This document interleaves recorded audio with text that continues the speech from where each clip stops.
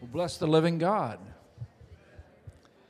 You know, it's a great pleasure for me today to get to introduce our guest. He's not really a guest. He's part of the family. He just shows up periodically. But a bad penny. I've known Wick for a long time. And Wick, unbeknown to some of you guys, has been an integral part of this body for ever since it began. In 75, when John and those guys were having visions, Wick was part of that. Wick has been part of Youth with a Mission since he was a youth. That's right. Which is a while ago. A while ago. But he has been an integral part of that ministry. If you don't know, Wick is an elder over the elders at Christ Center. Now, if the elders and the pastors ever get in a fuss, we call Wick. And Wick says, "Thus saith God," and it settles it. So that's how it's operated at Christ Center for a number of years. Wick has spoken into us in some really, really hard times, and he's spoken to us in some really good times. And we totally appreciate it. So let's just hear you guys got to pray harder in this section. That's all I've got to say. Anyway, let's give the biggest, most rambunctious Christ Center welcome to our elder, friend, mentor, Wick Nease.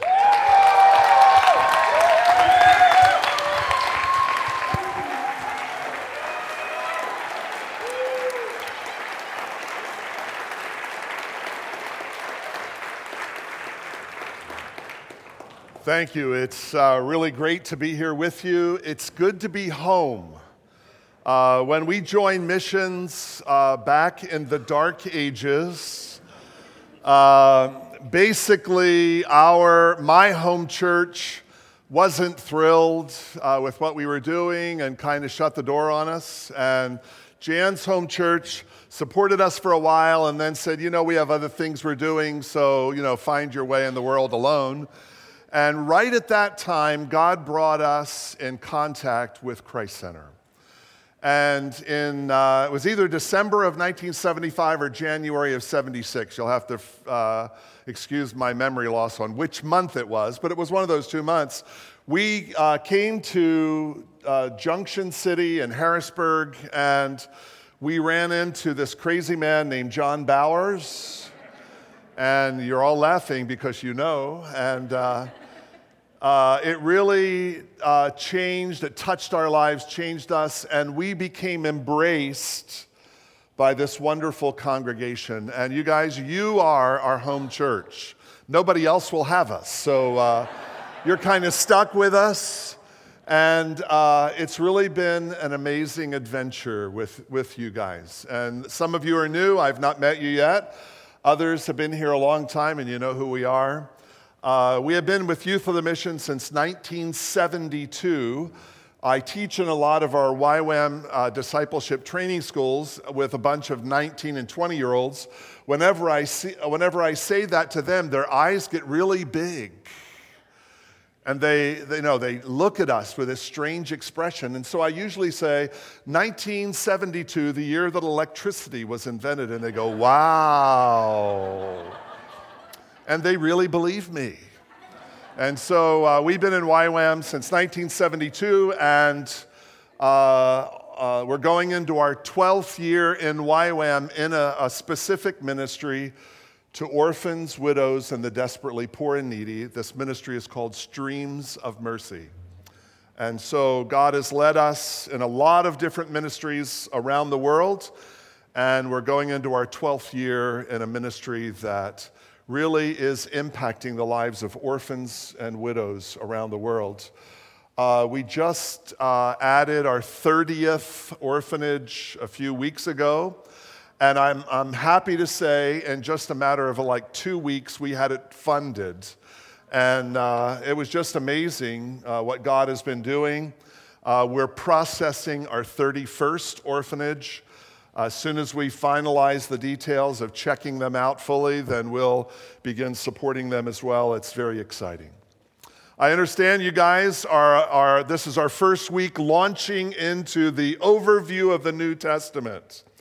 And Jason and Joshua asked me to do something that I felt was the impossible task. They said, would you summarize the 400 years between Malachi and Matthew, and then whatever else God lays on your heart? And so when Jason walked up to me, I said, Jason, I can summarize it in 2 minutes. And so I'm going to give you the summary of what happened between the Old and New Testament. It was 400 years.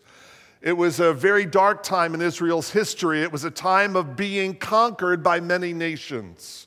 They were conquered by Babylon, the Medes and Persians, the Greeks, the Egyptians, and the Romans, and anyone else who wanted to conquer them. And during that time, the religion of their forefathers continued, but it was just that. It was religion. It was not relationship with God. And during those years, two major parties developed, two religious parties developed in the nation of Israel. There were the Sadducees. They were the liberals. They were the people who gravitated to Greek teaching. They were the ones who did not believe in miracles. And then there were the Pharisees. They believed the Word of God. They taught the Word of God, but they figured the Word of God was really not enough, so they added a whole bunch of rules to the law. And the similarity between the Sadducees and Pharisees was this. Both of them became more religious. Neither of them was relational with the living God. And then Jesus comes on the scene and he wrecks their world. Doesn't Jesus do that? When Jesus comes into our lives, he wrecks our world. My life was well planned out before Jesus showed up. But you know what I found out real quickly? Jesus' plan is way better. It's so much better for us. So there was, during those 400 years, the rise of religion, but not relationship. And then Jesus comes on the scene. And there's a scripture in Galatians chapter 4. I want us to look at it together. And it's how Paul describes the coming of Jesus. He says this, when the fullness of time came, I like that, when the fullness of time. Wow, 400 years is a lot of fullness of time. There was a long period of time, and God was not inactive during that time. God was putting together God's plan. That was the plan for his son to come. God sent forth his son, born of a woman, born under the law, so that he might redeem those who were under the law. You know, if we only got redemption, that would be enough. But Jesus brought so much more, that he might redeem those who were under the law, that we might receive adoption as sons. We're not just redeemed, we get to be adopted. I love it. Our youngest son is adopted. And I remember the day that I told him he was adopted. It was a very tough day for me. I was afraid he would feel rejected or something. And so I struggled and I labored and I told him that he was adopted, and I made it as wonderful as I could make it. And the next day I got a call from his preschool teacher. She said, Wick, Michael did something very strange in preschool today. That is the statement every parent hates. And I'm like, what was it? She said he walked into the preschool, threw up his arms, and yelled, I'm adopted! And I simply said, thank you, Jesus. He did not know what it was, but he knew it was good. Isn't that how it is when we come to Jesus? We don't know what happened, but it's good. And so Jesus came not only to redeem us, he came to adopt us. And it says this, because you are sons, God has sent forth the Spirit of his Son into our hearts, crying, Daddy, Father. Therefore you are no longer a slave, you're a son. And if a son, you're an heir through God.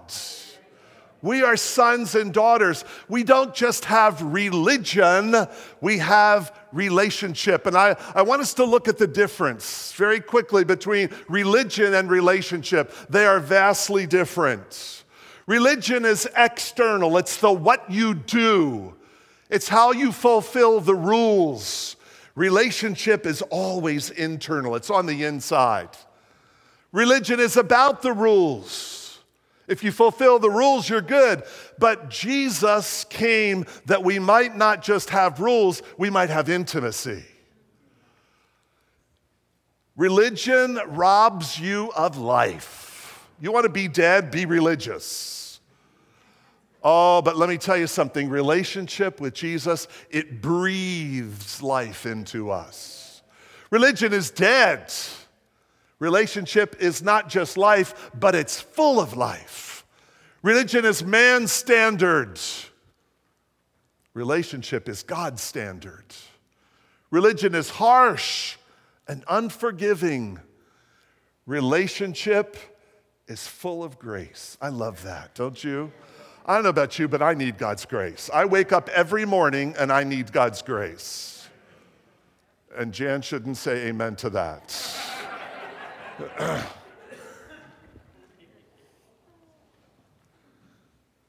Religion regulates actions. Relationship transforms the heart. Oh, I'm so glad. It's not just don't do this, don't do that, don't do this, don't do that. It's about loving Jesus and being transformed. I like John chapter 1, verses 14 through 16. It says this, "And the Word became flesh and dwelt among us. And we saw the glory as of the only begotten of the Father, full of grace and truth." Oh my goodness. Jesus showed us grace, and he also showed us truth. And Jesus was the perfect marrying of grace and truth together. We get to see who God is through the expression of his Son, full of grace and truth. And John testified about him and cried out, saying, "This is he of whom it was said, 'He who comes after me has a higher rank than I, for he existed before me, for of his fullness we have all received grace upon grace.'" Oh my goodness. How different is that than the law of the scribes and Pharisees? It's not just grace and truth together, but it's more and more grace as well. Grace upon grace. Again, I'm so grateful that God gives us grace upon grace. Jesus came to show an infinitely better way. And that infinitely better way was intimacy with the living God.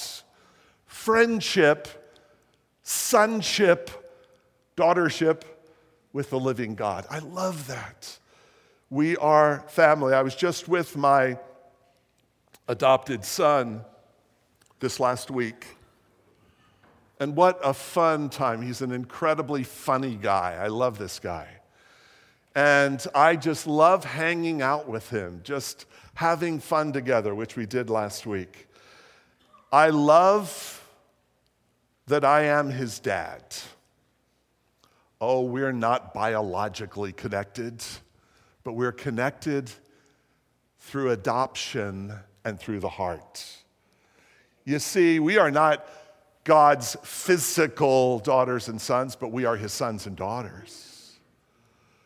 Just as much as my son is my son, and nothing will ever change that. I love it that Jesus' kingdom is a kingdom of intimacy. It is also what I call an upside-down kingdom. The world operates by certain standards. The beautiful people are the ones we honor.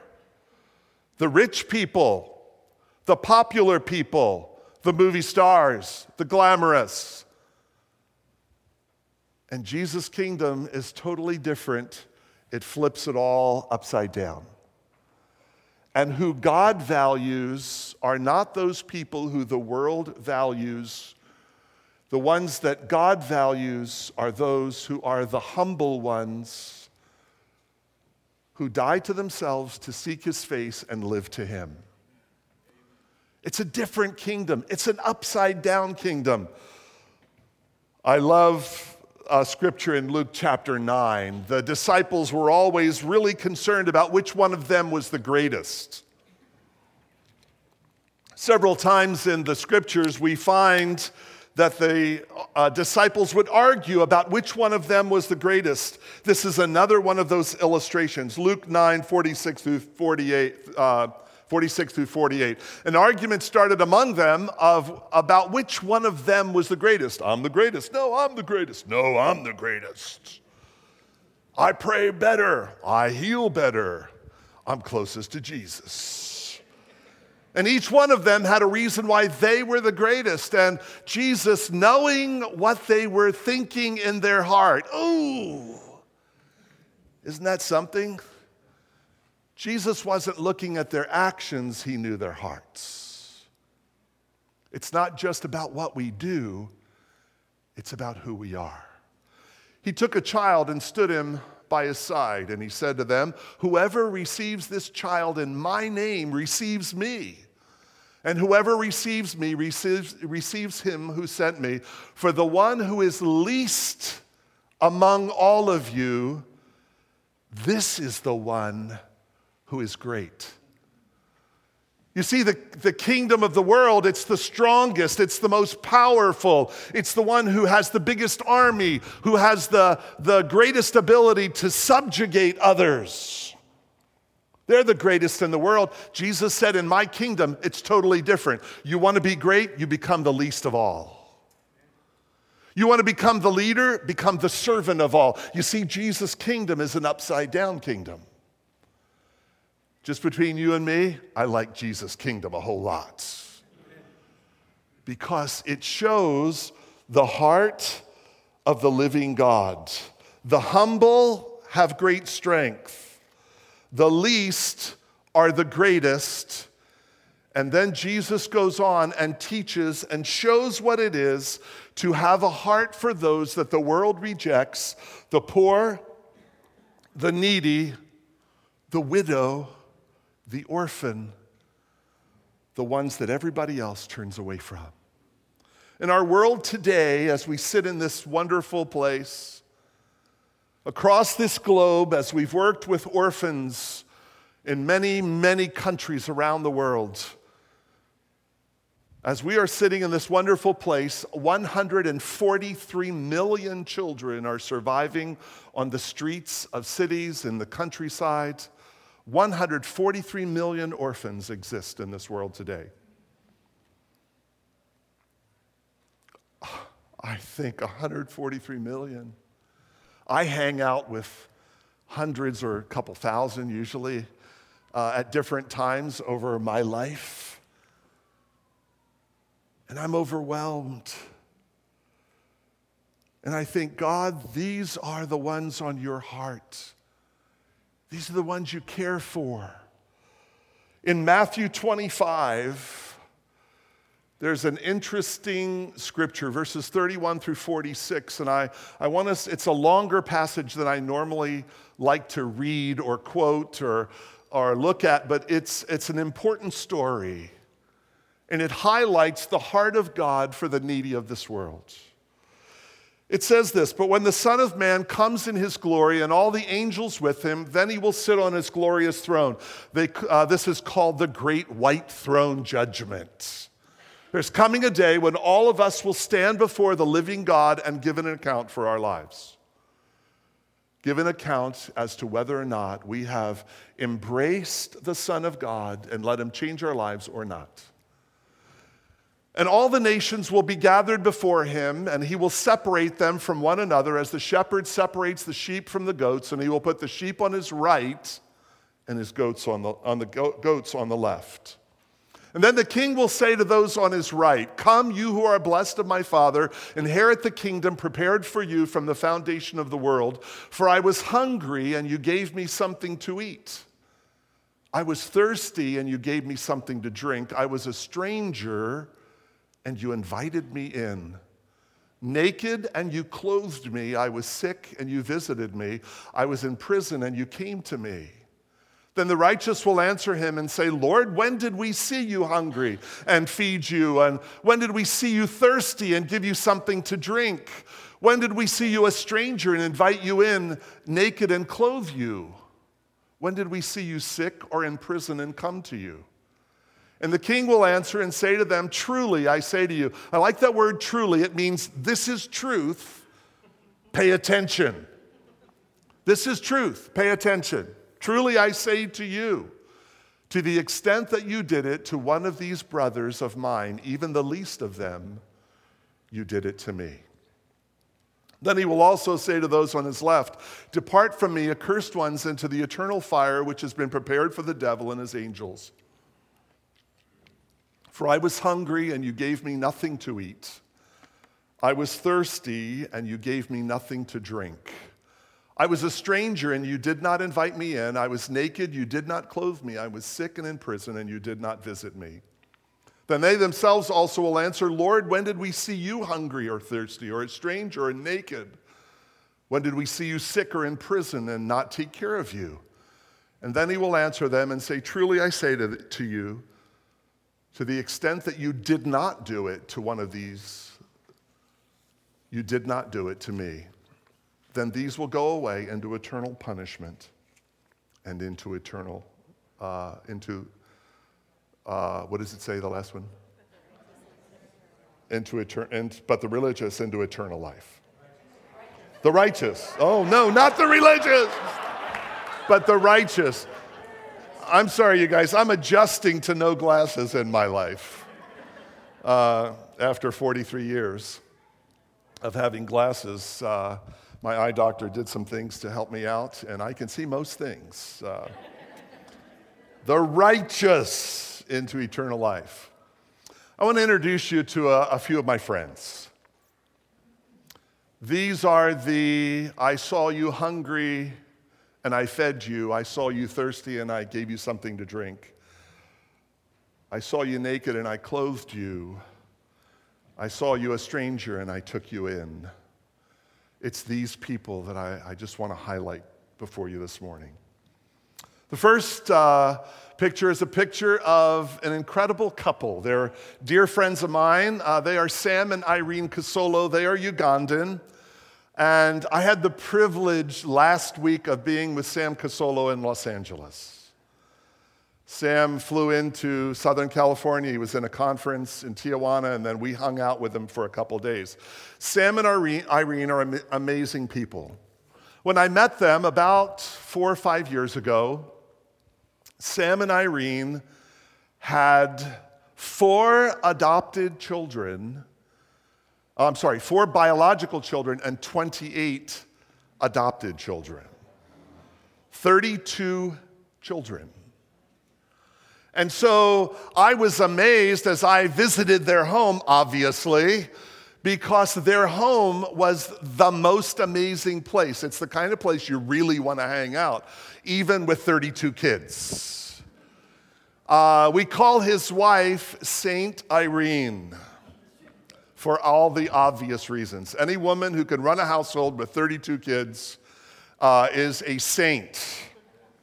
I saw a couple of the boys cutting up at one point, and I loved it. She simply looked. She did not raise her eyebrows.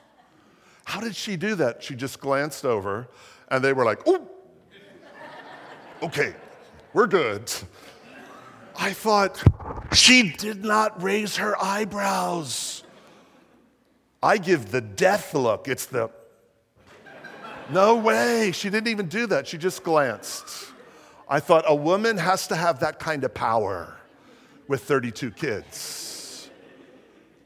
About a year ago, Sam called me up. He said, Wick, I need to talk to you. I said, well, Sam, what is it?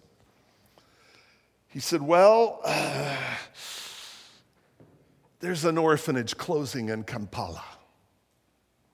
I said, yes. He said, there are 10 children in this orphanage. And he said, Wick, I can't let them be thrown out on the street. The government's just going to throw them out on the street. He He said, I can't let that happen. He said, and so Irene and I are adopting those 10 children. And I am like, Sam, you already have 32 children. I didn't say those words, but I thought it. And he said, and Wick, we don't have any place to put them. No wonder, they don't have a massive house as it is. I do not know where they put all these children. And I've been in their house. And he said, Wick, I need to put a wing on the boys' part of our house. And you know what? If you can help us, that would be great. I've raised some of the money, but I really need several $1,000s. And if you could help us, that'd be great. And I said, Sam, I will wire you the money right away. I know what's going to happen. They're going to go into that family. And sure enough, they did. And now the family with 32 children became the family with 42 children. I was just with Sam, and I'll show you a picture of Sam and Irene with some of their kids.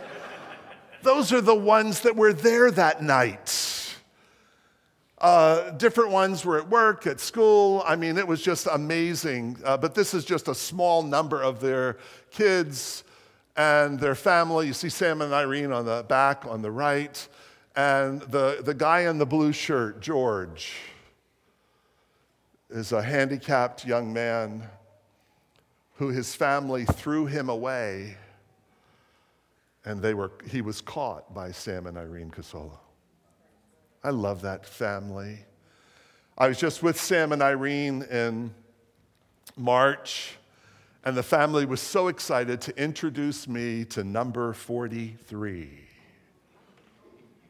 a 6-year-old who God just brought into their family to love and care for and to raise in the love of Jesus Christ. Now, I've had people, when I tell the story, they look at me and say, there's no way on the face of the earth one family can take care of that number of kids. I want to tell you something. There is a way, and that's them. Because they saw them naked and hungry and abandoned and unloved, and they said, on our watch, we're not letting that happen. I love this couple. And so not only do Sam and Irene have this amazing family that they've taken in all these kids, he felt like, okay, I've got to start a ministry to orphans. I can't adopt all of them. And so he started meeting with Christian leaders, looking at them, pointing his finger in their face, saying, I'm doing this. What are you doing? God has called all of us to take care of orphans. You know what I want to tell you this morning, you guys? God has called all of us to take care of orphans. That's Bible. That's not Wick Nease. There are 2,000 scriptures in this book that talk about our need to care for the poor, the needy, the widow, the orphan, the stranger, the person who has no one else to help them. That's Bible. And that is the kingdom of God.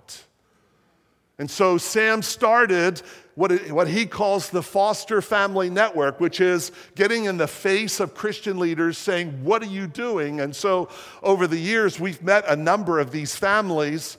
I think of Moses and Penina. They are a couple who we visited them. They had 16 kids, and it's really exciting because the next time I visited them, there were 19 children.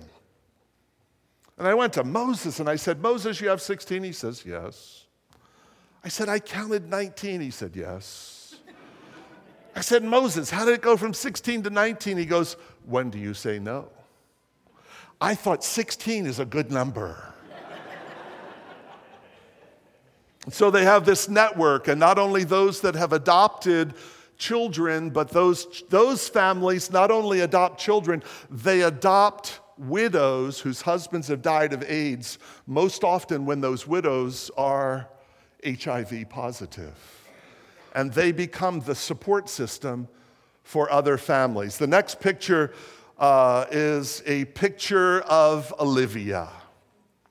I love Olivia. She's a widow. She and her husband had 6 girls. Olivia's husband died of AIDS. She contracted HIV from her husband. When he died, It is the husband's family's responsibility to take care of the family.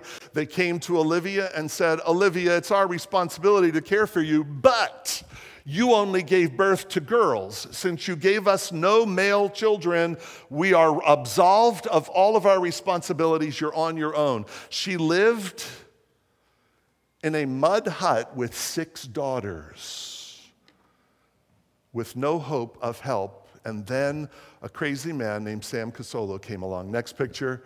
And he built this brick house for that family.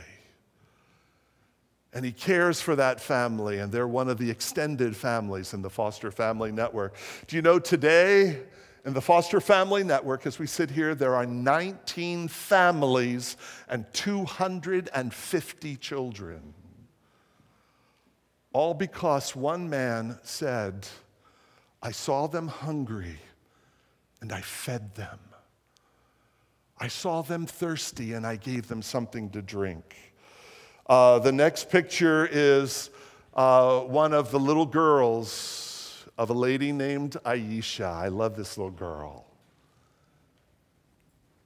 And you know, we can think of 143 million, and it doesn't mean anything, but I can look at that little girl and I can be with that little girl when I am in Uganda, and I can say, okay, God, I can think of 143 million hers.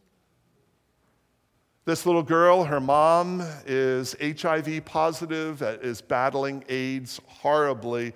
This little girl has 7 brothers and sisters. And her father died of AIDS, infected her mother, living in a mud hut with the mother's sister-in-law and her 8 kids in 2 little mud huts. And then this crazy guy named Sam Casolo came along and built a brick house for both of them on the same property. Interestingly enough, he couldn't afford to buy property, so he gave them his personal family property to build their houses on. And every time we go and visit Aisha and her family. This has been quite an adventure for us. We get to travel to countries, and we get to see the children that we are caring for through all of these different orphanages and ministries. About a year and a half ago, I traveled to Uganda on that trip. Jan did not go on that trip.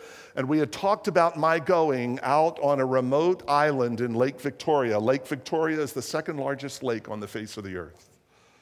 It's like taking out across the ocean in a little boat. Well, I asked them, I said, is this a little boat or a big boat? Oh, they go, Wick, it's a big boat. I found out when I got to the water's edge that big is a relative term. And Jan had warned me. She said, Wick Nease, I do not want you going on a little boat across that lake to a remote island where they have a medical clinic caring for people that no one else will care for. And so I'll just give you a little clip of my starting out in this little boat that I was told was a big boat as we're headed out across Lake Victoria. Okay. Here we are on the Nile River, and we're traveling by boat to the island of Lingira. We'll be visiting a medical clinic there and also visiting the work that is being done by Youth with a Mission. It's a tremendous adventure, and I'm glad that Jan doesn't know that I'm in this boat. Well, I posted this on our blog. Now, I'm looking at the camera. I don't know what's going on behind me. And so I posted it online, and I start getting all of these emails. Did he bail the whole time? And I am like, what do you mean, did he bail the whole time? And I went back and looked at it, and I thought, I am really in trouble now because Jan is going to read the blog. No, he didn't bail the whole time, but when needed, he did. You guys, I love the adventure that God has called us to. I want to show you a video of some of Sam's foster family kids. And this is a video of them after they have come in in their brokenness, in their orphan spirit, and they've been ministered to, and they've been changed by the power of God. And Sam looked at me one time and he said, Wick, we don't leave them in their orphan spirit. We bring them through their grief. He said they have to grieve, but he said we don't leave them in grief. We bring them into celebration. And this will just give you a little clip of just a few minutes of them in their celebration mode, loving Jesus. Go ahead and give it to us. Look at the little guy in the middle in the front.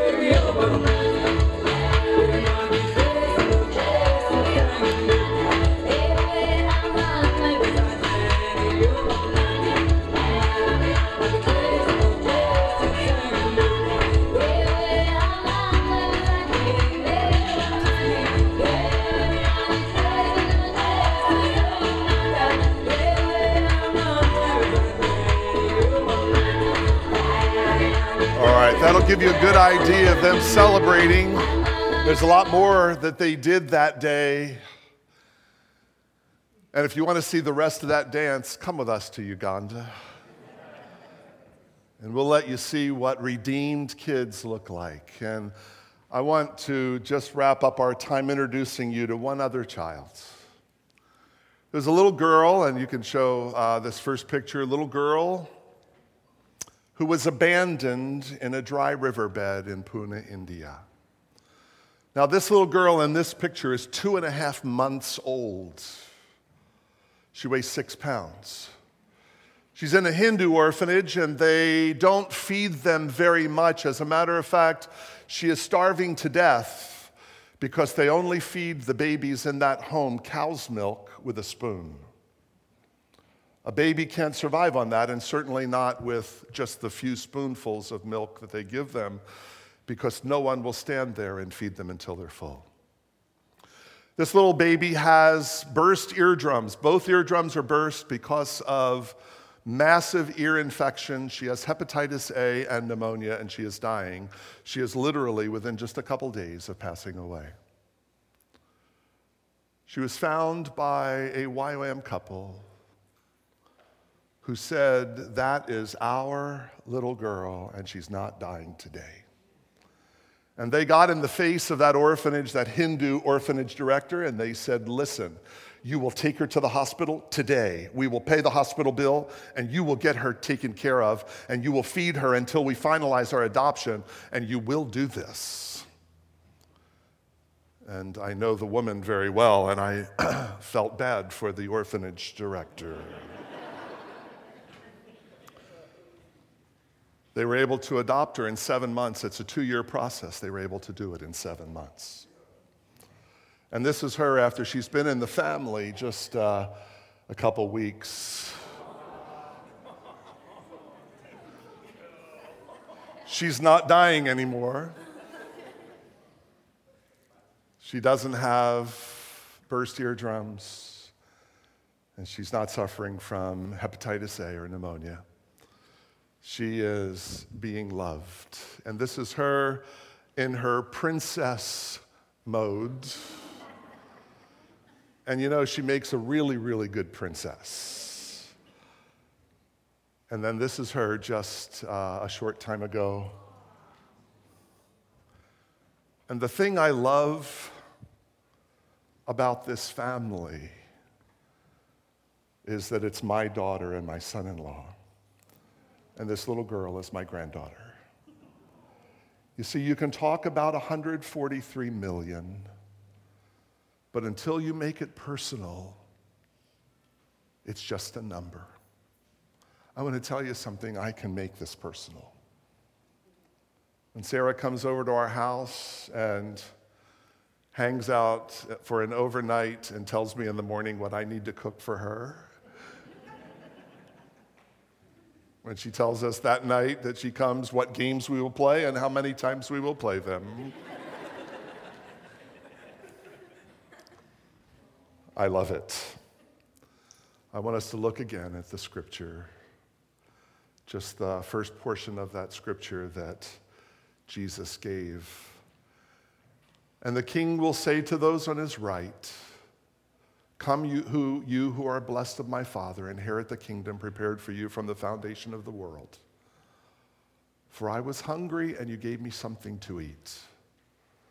I was thirsty, and you gave me something to drink.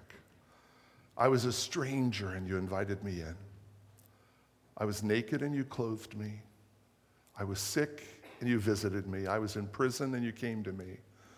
And the righteous will answer him, "Lord, when did we see you hungry and feed you, or thirsty and give you something to drink? When did we see you a stranger and invite you in, or naked and clothe you? And when did we see you sick or in prison and come to you?" And the king will answer and say to them, "Truly I say to you, to the extent that you did it to one of these brothers of mine, even the least of them, you did it to me. For you see, this is the kingdom of Jesus." It's the transforming, changing work that God does in our lives. May we honor the King who has such a different kingdom. Amen. Amen.